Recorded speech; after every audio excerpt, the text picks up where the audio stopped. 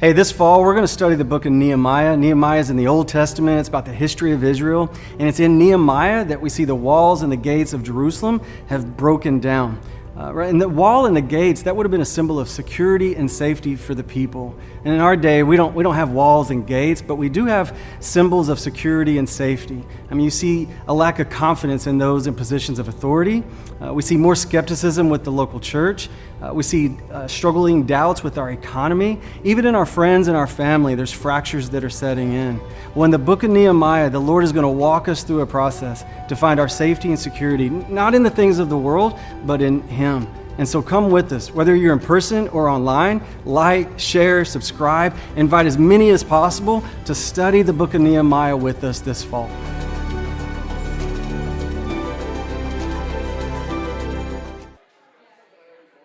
All right, everybody, that's enough.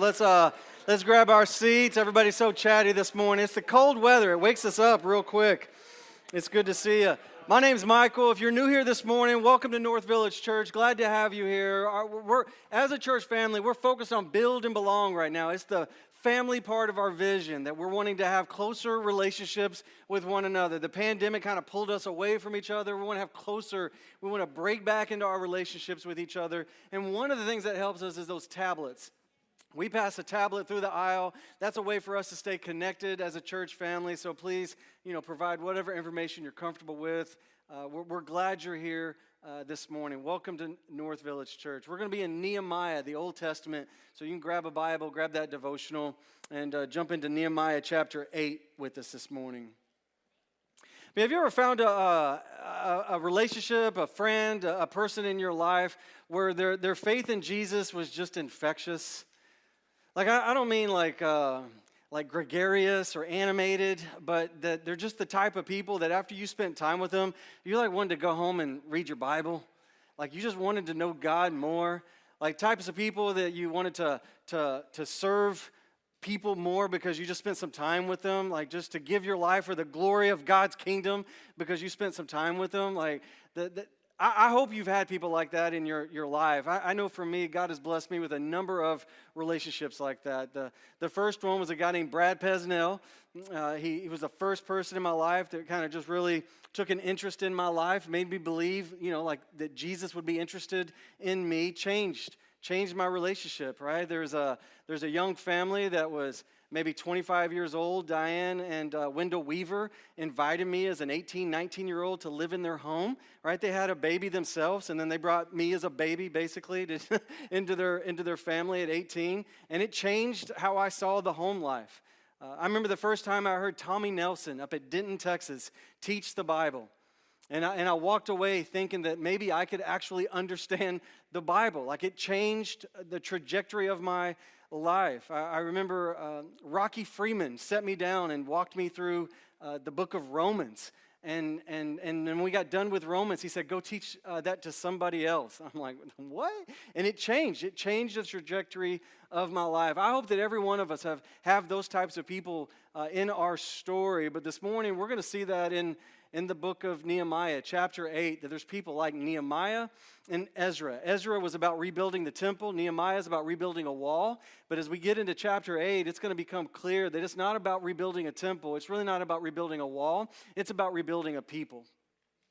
Rebuilding a people unto God's glory. So that we're going to see 4 observations this morning. We're going to see we gather together, right? That we study God's word, that we daily repent, and that we worship the Lord. That if we are going to be a people for God's glory, we want to see these 4 characteristics in our life. So let's take this first one. We gather together.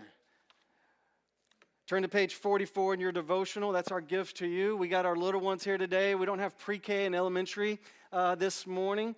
And so they're here with us this morning. And so it's okay if kids get a little loud. We'll just get loud together. They're just excited about God's word. It happens sometimes. Let's look at verse 1, Nehemiah chapter 8.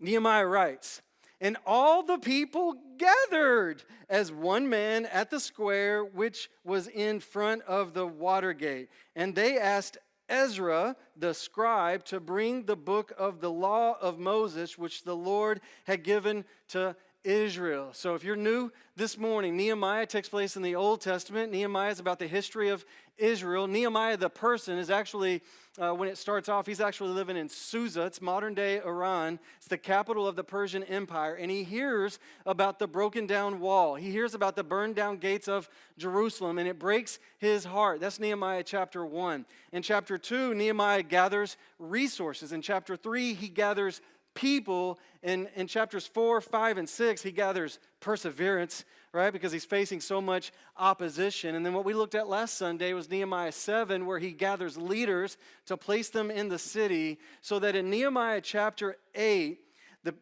the people gather at the square in front of the water gate, because it's important for the people of God to gather. That's why we're here this morning. We want to gather as the body of Christ, right? We learned that during the pandemic, right? That we didn't get to meet together as often as we would like. It was difficult to gather during the pandemic. And maybe for some of us at first it was kind of fun. You feel like you had a free Sunday, right? Our family, we went out and did brunch, early on. We'd never done Sunday brunch. And we're like, man, there's a lot of people out here doing Sunday brunch. It was kind of fun at first. But then after a while, we started to realize like how much we missed gathering as the body of Christ. Like we missed, almost unconsciously, we didn't know we missed it. We missed seeing other people in the faith. We miss seeing other people kind of navigate the challenges in the workplace and talk about overcoming difficulty. We miss seeing couples fight for their marriage, pray together, fight for the hearts of their children. When we were kind of huddled up and tucked away, we just missed that physical, visible reminder of one another. We missed being able to gather and hear God's word being taught, to sit under God's word and then to listen to the groans. Sometimes like during a sermon, like you're just like, or ooh, like we were looking at God's word as a family, but we missed the corporate gathering of like being able to sing. Those moments when you're singing a song and people just start clapping. You're like, that's not even in beat. What are you doing? But they can't control themselves. They're just like, yes, and they're just worshiping. Like we missed getting to hear like multiple people in a room just sing. We missed that. That's what you get when you gather as the body of Christ. When you gather with other followers of Jesus. We missed like last Sunday, Clay Preston got up on a stage and he talked about what build and belong meant for him personally. If you were here last Sunday, I was like, dang, that was so good. Clay articulated it perfectly. But when we're in isolation, we miss that. Or when we're not able to gather with other people, we miss that. And sometimes our culture wants to create this illusion that we're lone rangers, that we're better alone, that we're so complicated, we're such misfits that we should kind of keep our distance from others. You ever feel like that? I'll just kind of stay away from others. You need to know that's a lie. That's a lie. Like we need to be together. Man, if the pandemic taught us nothing, it taught us the importance of gathering as the body of Christ. That's our first observation. We need to gather. That's why you're here this morning. Let's look at our second observation. We study God's word. What does it look like to be God's people? We gather together. We study God's word. Look at verses 2 and 3. It says, then Ezra, the priest, brought the law before the assembly of men, women, and all who could listen with understanding. On the first day of the 7th month, he read from it before the square, which was in front of the water gate, from early morning until midday, in the presence of men and women, those who could understand. All the people were attentive to the book of the law. So back in verse 1, we see Ezra, he brings God's word to the people. And in verse 2, we see men, women, and all who could listen gather to hear God's word. Isn't that good? Isn't that good? We need to hear God's word. This is what we're doing this morning. All who can listen, men, women, children, that's what we're doing right now, right? People tell us children can't sit still. Jakeem's 7 years old. He's sitting right there looking at God's word. He's doing it, listening attentively. That's what they tell us, kids. They can't sit still. They got to always be moving, right? It's impossible. Right? They say that teenagers don't have an attention span, that they got to have electronics in their face, that they're incapable of sitting still. But look at verse 3. Men, women, and children gathered from early morning until midday. That's like from 6 a.m. to noon. 5 to 6 hours just listening to God's word. That's what we're going to do today. We're going to go 5, 6 hours. 5, 6 hours. You ready? We're going to go all the way. Mindy's clapping. Let's go, right? And it says they listened attentively. That means that they're engaged in what God's word has to say. Ezra wasn't up on stage playing Chubby Bunny, like trying to, boys and girls, listen, God's word is going to be great. Right? He wasn't doing like a skit show for the kids to like, I got to do something. No, he's just listening. He's just teaching them God's word, and they're listening attentively. Listen to me, this is why it's so important for us, church family. We cannot be casual about God's word.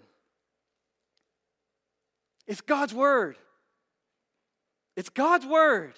We don't want to be casual. You want to be careful multitasking with God's word. Like working on something else while you're hearing God's word taught. Playing with our phones while we're hearing God's word taught, because it's God's word. You're not listening to me. You're listening because it's God's word. That's what some would say, that God's word is like the sun. And that the sun can melt the snow, but it can also harden clay. And that God's word is so powerful. We want to be careful with God's word because we want it to melt our hearts. We want it to melt our hearts. We don't want it to harden our hearts. And if we're not careful, if we're casual about God's word, it could end up hardening our hearts. And so we want to be attentive to God's word. That's why sometimes I challenge our teenagers, like, hey, don't have a side conversation.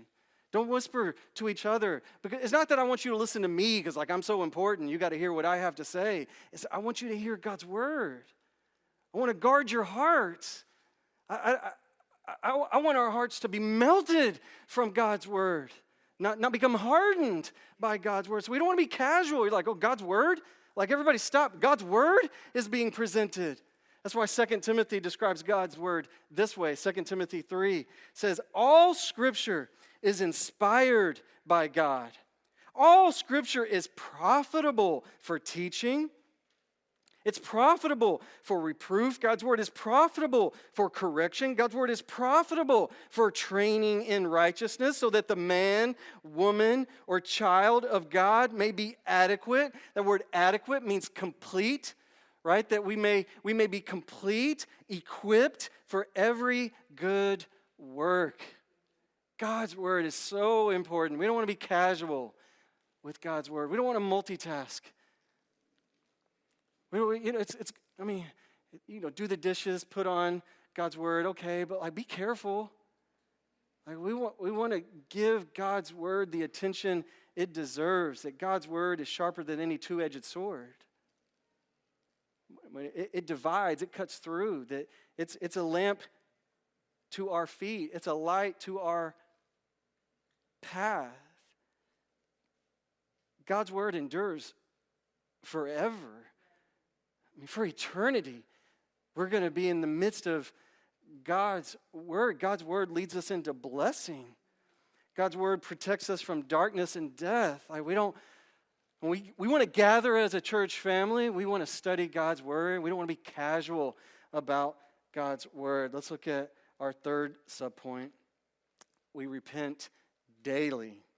What does it look like to become a people for God's glory? We gather, we study God's word, we repent daily. Look at verse 9. Then Nehemiah, who was the governor, and Ezra, the priest and scribe, and the Levites who taught the people, said to all the people, this day is holy to the Lord your God.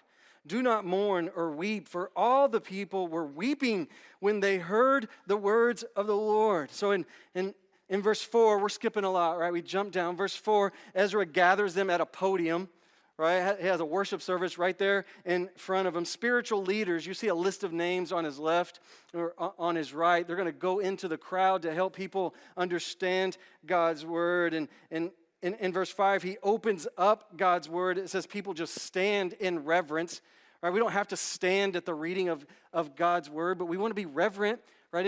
It's descriptive, it's not prescriptive, but we want to be reverent towards God's word. And then verse 6, it says the people respond to God's word. They say amen and amen because it's God's word. And then verse 7, they're going throughout the crowds, spiritual leaders, the Levites, helping people know God's word, read God's word, understand God's word, so that in verse 9 here, they're responding with weeping.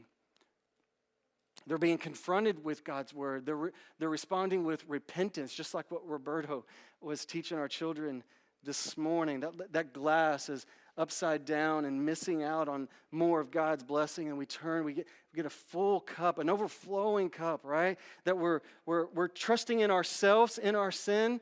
It leads to darkness and death. And then when we turn from that, right, that's the repentance. We're turning from trusting in ourselves to trusting in the Lord. Right, that there's daily repentance. And you need to remember in the context of Nehemiah chapter 8 that the people, they've wandered from the Lord. For generations they've wandered from the Lord. For generations they've wandered into darkness and death, and to idols of false worship. And so now we're getting to watch repentance put on display in Nehemiah chapter 8 as they turn from their sin to trust in the Lord. And have you had that happen in your life? I hope we've had moments in our life where repentance has taken place. We've turned from our sin. We've turned from trusting in ourselves to trusting in the Lord. I hope there's not only cataclysmic repentance like we see here in Nehemiah chapter 8, but I hope there's a pattern of daily repentance in the lives of the men, women, and children in our church family, where we're daily responding in repentance, that we're daily turning from trusting in ourselves to trusting in the Lord. I mean, sometimes our turning from the Lord, sometimes it lasts moments, sometimes it lasts days, sometimes it lasts seasons or years. It doesn't matter really how long it lasts, but that we would have a time when we turn in repentance and we trust in the Lord. I was talking to a young family one time, a young married couple, and they were fighting with each other. You know, they're in a place where they're at odds with each other, and they're frustrated, they're angry at each other. And I said, hey, look, let's just start off. Let's just kind of draw a circle. I know we're thinking it's his problem and it's her problem, and if she just changed, and that's where we are when we fight, right? But let's just draw a circle in ourselves. Let's just see where can I repent? Where can I own something? And the wife just factly said, like, there's nowhere for me to repent. And I said, I get it. I mean, your husband, he's a goof. You know, he's doing a lot of frustrating things right now. But in everything, you know, a 1%, you know, a 0.1%, there's something that you can own. It takes two. And she said, no, there's nothing I've done wrong. And I said to her, I said, repentance isn't a bad thing. Repentance doesn't mean you're in trouble with God. It's the kindness of the Lord that leads us to repentance.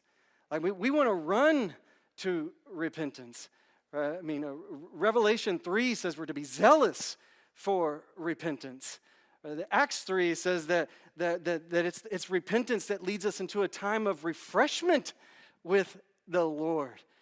1 John says that when we repent, that he is faithful to forgive us for our sins. Matthew 18 teaches us that when we repent, we rejoice, like we high-five one another when we need to hide in our repentance. We rejoice in our repentance.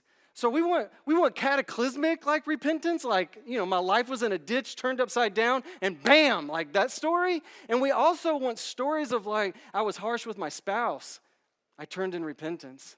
I was harboring bitterness towards this person, I turned in repentance. I was drifting towards impure thoughts, and I turned in repentance. That I was frustrated with the Lord, that he's not doing what I want him to do, and so I turned to the Lord in repentance. Like, we want daily repentance in our church family, because it's repentance that reminds us of the gospel, right? It's repentance that reminds us that we're sinners. Like, oh yeah, I'm a sinner. I need to repent. It's repentance that reminds us that Jesus has taken our sin at the cross and conquered it in the resurrection. So yes, I need to repent. It's forgiveness that opens our eyes to the glory of God, that we were in darkness and death and he came to save us. Like we want to glory in repentance. We want to see repentance as a daily part of our lives. Let's look at our last one, our last subpoint. We worship the Lord. Verses 10, 11, and 12. We gather together. We study God's word. We repent daily.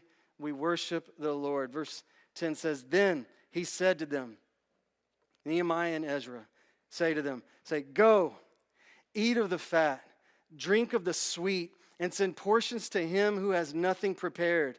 For this day is holy to our Lord. Do not be grieved, for the joy of the Lord is your strength. So the Levites calmed all the people, saying, be still, for the day is holy. Do not be grieved. All the people went away to eat, to drink, and to send portions, and to celebrate a great festival, because they understood the words which had been made known to them. It's possible this could be a little confusing for us, because we're like, do not grieve, right? Why? They're mourning, they're repenting. You just said that's good, and now they're telling them not to mourn, not to grieve. And sometimes that can be a little confusing for us when we look at God's word.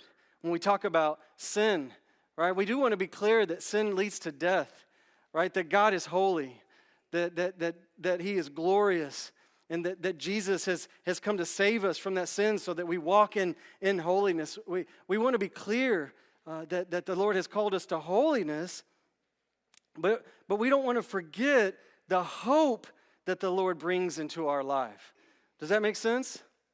Like, we want to be clear that when we turn from darkness and death to light, like there's a holiness taking place there, but there's also the hope that's taking place there. And that's what's going on in the context of Nehemiah chapter 8. Remember, the people have wandered into darkness. They've worshiped false idols. They've hardened their hearts. They've done so for generations. And so he wants them to see their sin. He wants them to see that it leads to death. But he doesn't want to leave them in a place of darkness and death. And so he's calling them. Back in verse 9, he says, do not weep. You don't have to stay in darkness of death. Verse 10, do not be grieved. So that he's lifting their eyes to worship. We don't want to lose sight of that, church family. We do want to see the darkness and death, but we don't want to lose sight of the hope we have in Jesus. And so I want to share a story with you to help illustrate. I've shared this story before. It's from maybe 10 years ago in a relationship with my kids. They might illustrate what this passage is teaching for us this morning. Right now our kids I have an 18-year-old daughter, Kennedy, and a 15-year-old son, Tucker, but this was at a season of our life when they were much younger. Kennedy was about 7 years old, and I got Jakeem, thank you. And Jakeem wasn't in our house at this time, and I got a 4-year-old Tucker, right? And Holly was working late, and we were in that season as a family where it was my job to get the kids fed, to get them bathed, to get them ready for bed, to get them tucked in, right? Dad was on duty, and if you're in that season now, it's kind of stressful. Right, you go all day working hard. That's stressful, and then you come home, and that's stressful. You're just like moving, you know. And I was on deck. I was like, I got this, right? And so I'm feeding the kids, and at some point, Kennedy says, like, hey, I really want some orange juice. I want a cup of orange juice with dinner. And I said, no orange juice for dinner. And she's like, but I really want orange juice. And she says, and I say, no orange juice. And so we do that back and forth. OJ, no OJ, OJ, no OJ. And the strong man that I am, I give in. I'm like, okay, you can get your OJ. She wore me down in like 10 seconds. And so I go to the refrigerator, I pour the glass of OJ, and then I walk back to the table. And I don't remember exactly what she said to me. She's 7 years old at the time. She's in with the infants this morning, serving our little babies. And I asked her if I could share this story. She said yes. And I don't remember what she said exactly. But as I was handing her the glass of OJ, she said something to the effect of, that's right, you better give me that OJ. And I don't know if she had that like street tone to her, but it felt like that, you know, like I was offended, just like, what do you mean better? So like any mature man, I take the OJ back from her. I'm like, you're not going to talk to me like that. And now the OJ is within distance. And so she reaches for the OJ. And at this point, we're now like in a tug of war with OJ. But I'm a grown man. And so I can win. And so I snatch the OJ out of her hand and just complete loss of self-control. I'm embarrassed to admit this, but I end up splashing the OJ. Yeah. Every kid in here like loves their parents so much better. They're like, I'm so glad I don't live with that guy, right? And I don't know how you think of me right now. You know, some of you might be like, I can't believe that guy's a pastor, right? And then some of you are like, dude, I've done worse. And so like we got the whole spectrum. But really what devastated me in that moment wasn't really just splashing OJ in her face, although that wasn't right. What devastated me in the moment as a father is the look that was on Kennedy's face at 7 years old, where she's looking at me, and for the first time, she has this look on her face where she realizes her daddy's not 100% safe. And like, it devastated me, and she's crying, and she took off to her room crying, and she goes and slams the door, and I give her a few seconds to kind of calm down, and then I go in, and I apologize to her. I say, hey, that's not right, what I did, that's not acceptable behavior, and I apologize. Will you forgive me? And like most children, incredibly resilient, she does. We hug, and we have a sweet moment between daddy and daughter. But as I walk out of that room, like I was still devastated. Like that look on her face just kept replaying in my head. And I had this self-talk in my head of just like what a horrible parent I was, and like, you're supposed to be a spiritual leader, and, you're the worst parent ever. I can't believe, that's what's going through my head. And so when Holly comes home, I tell her, I say, Holly, and I walk her through that story, and Holly can see that I'm visibly affected by this, and so she's trying to encourage me, but it's just like it's bouncing off my heart and my head, and I'm just like, no, that wasn't right, and I'm just kind of looping this in my head. Well, the next morning, I have elder meeting. And so I go to our elder meeting, and I'm still just weighted down by this. And so I confess to our elders of like, look, this is what happened. And I walk them through that story. And at that time, Risa Browning was serving as an elder in our church family. And I finished telling him, and he says, Michael, it sounds like you've forgotten the gospel. And I heard him say that, and I was like, yeah, but you don't understand. And he says, no, Michael, it sounds like you're beating yourself up for a beating that Jesus has already taken at the cross for you.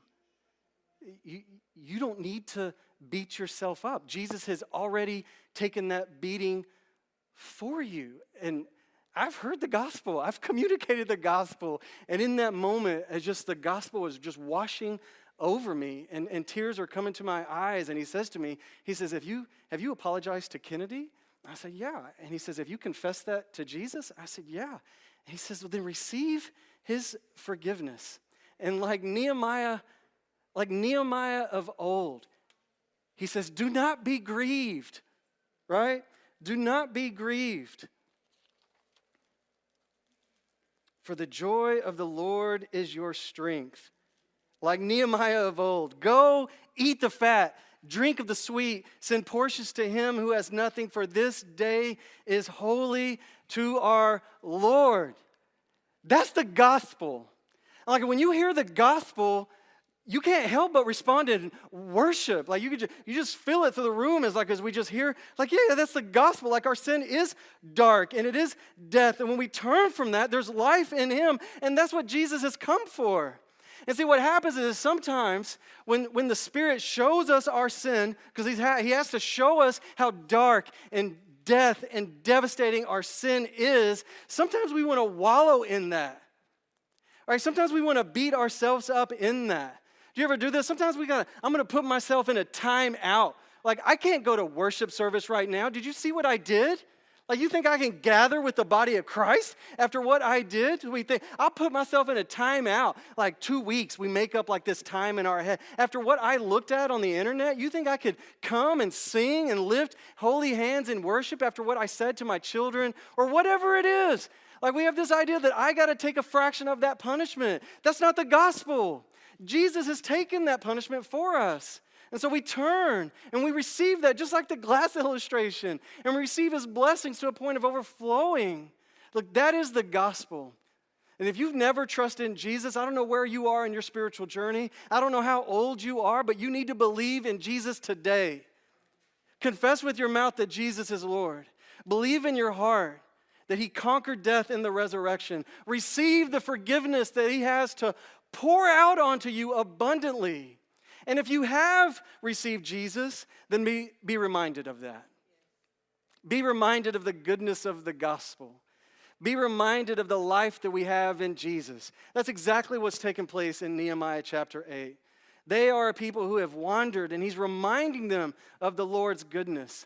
And if you keep reading Nehemiah chapter 8 on your own, what you see is that the Levites, they go out into the crowds. Remember, the families, they lived in the surrounding areas. And so they go out and they teach the fathers. And the fathers are going to go home, and they're going to gather their family. They're going to teach their family the word of God. And they're going to repent as a family. And they're going to worship as a family. So that in Nehemiah chapter 8, the spiritual temperature is being turned up. It's not about a wall. It's about gathering a people to God's glory, turning up that temperature for the Lord. It's exactly what we want to do in our church family. Yes, we are going through a season of transition. But we're not hoping to get on the other side of that transition and be at the same place. We want to turn up that spiritual temperature, collectively, individually. And I don't know what number you want to put on it. If we're at a 4, then let's turn it up to a 5. If we're on a 7, let's turn it up to an 8. If we're on a 10, let's turn it to 11. Like whatever number it's at, it doesn't really matter. But let's turn it up. Let's lean into the Lord, right? As we build and belong as a church family, that he would take us to a different place. Individually, as a family, as a church family. That we would gather, that we would have new stories of gathering. I already hear stories. We met at this place, in each other's homes. We brought this meal. We went for this walk. New stories of gathering. New stories of God's word. Studying it on our own on Sunday morning. Memorizing God's word. Singing God's word. Praying God's word. Encouraging one another with God's word. New stories of repentance. Right, that story with my daughter, it's a pivotal story for our family. It's 10 years ago. Let's have new stories of daily repentance, new stories of worship. That the Lord would lead us to a place of turning up that spiritual temperature. We're going to have people at the back to pray for you, to pray with us as a church family. Man, let's respond. In Nehemiah chapter 8, they don't merely hear God's word. James chapter 1, they don't merely hear God's word, but they respond to God's word. Might we do the same? Let us not just hear. Now, let's not just listen attentively, but let us respond. Will you close your eyes? Will you bow your head?